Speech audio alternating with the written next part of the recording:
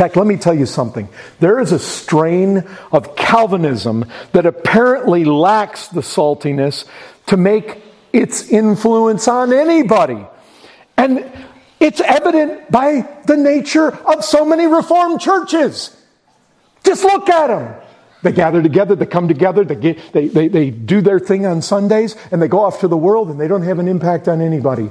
And I can tell you, you can look down through the corridors of history, and you can look at a Charles Simeon, and look at his type of Calvinism, and evangelical Calvinism. You can look at that of William Carey's, who said basically, I'm breaking out of this hyper-Calvinism, and I'll go down in that pit. I'll go down in that well, guys. I'll take our salty Christianity here and take it out to the ends of the earth.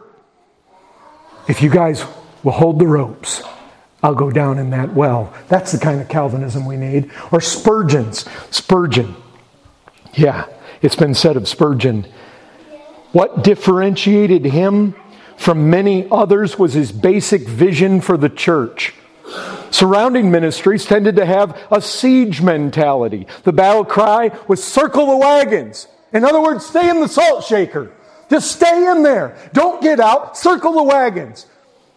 He said, although many would have denied it, they believed the church existed for its own sake.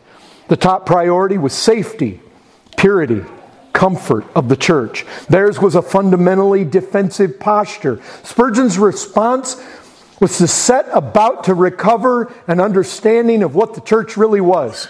He recognized that the whole orientation of the gospel is outward toward the lost. See, if we're going to be salt to a putrefying, decaying, dying world, you got to get out there, you got to rub it on the child. You got to rub it in the meat.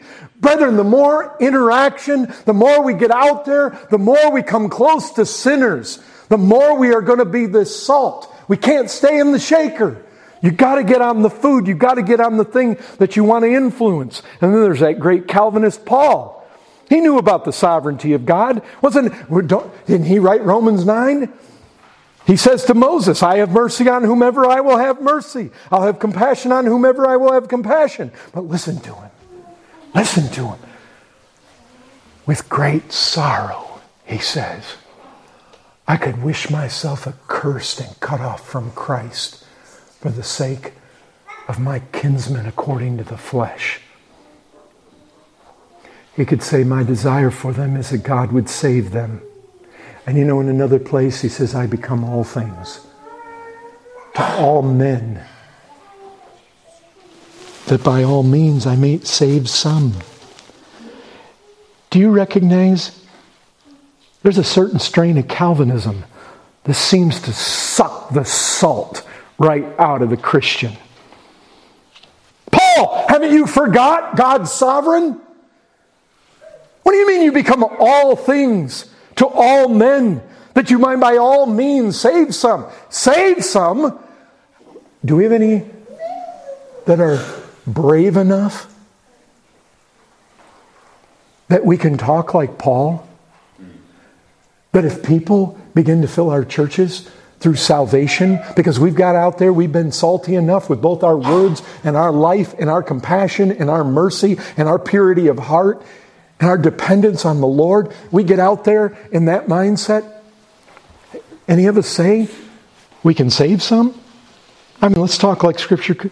Of course we keep in the forefront of our minds that God saves whomever He wills. We know that salvation is of the Lord.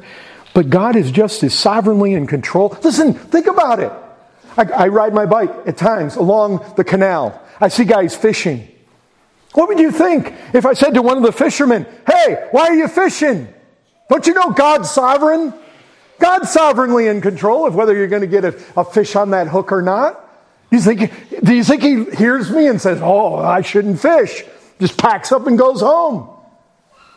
Brethren, only a fool believes because God is sovereign, a fisherman shouldn't go fishing. The reality is a fisherman's a fool to believe that he'll catch fish if he doesn't go fishing. Brethren, do you realize God uses means? And the means that God uses is Christians who retain their saltiness. The gospel's the power of God unto salvation, but how's it propagated? The reality is God's method. Salty Christians. That's His method. And that's always been the case. Look at the great fishers of men. Look at the churches that have had in the evangelical influence on the world. Look at the times and the places where people have been gathered in. You know what you'll always find? Salty Christians. Every time we can say God's sovereign, but you know God doesn't just bypass the saltiness of His people. That never happens. Jesus says, we're the salt. What are we told to do? Go out into the highways and hedges and compel them to come in. How are we going to compel them? Not by unsalty Christianity, not by looking like them as much as possible, not become seeker sensitive and try to appeal to all the lost people. Brethren, we got to tell people the truth, but we got to love them. And brethren, I know this takes effort, this takes sacrifice, this takes us dying to self. And the thing is, proximity is not enough. You can't just bring salt close. It's got to touch it. It's not enough that you live in the neighborhoods or that the church meets in a certain neighborhood. We've got to touch the people. We've got to get there. Bringing salt close to the food does not flavor it.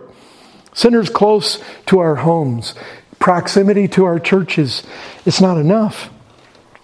Too many Christians want to stay inside the salt shaker, inward focused. Well, we got problems in the church. Well, of course we do. We're always going to have problems in the church. But problems in the church doesn't mean circle the wagons. Stop being salty. That's not it. We can't not become so inwardly focused that to the neglect of some vision outward. Vision.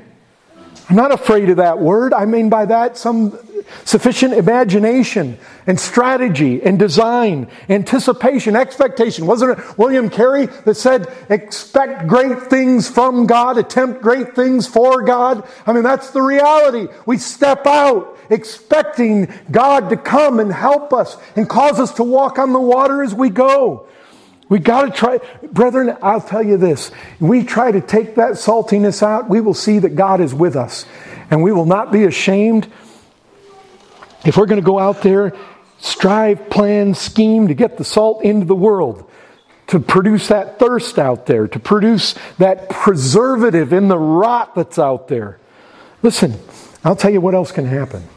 As schools degenerate, and you know they are, teaching homosexuality and same-sex marriage and all manner of garbage, and the whole homosexual agenda. We've got politicians that are liberal, that are moving as far away from the Bible as they possibly can. We've got a media that's absolutely obsessed with everything that's wicked. The names on things are being totally reversed. What's good is now bad, and what's bad is good, and we see it all around us.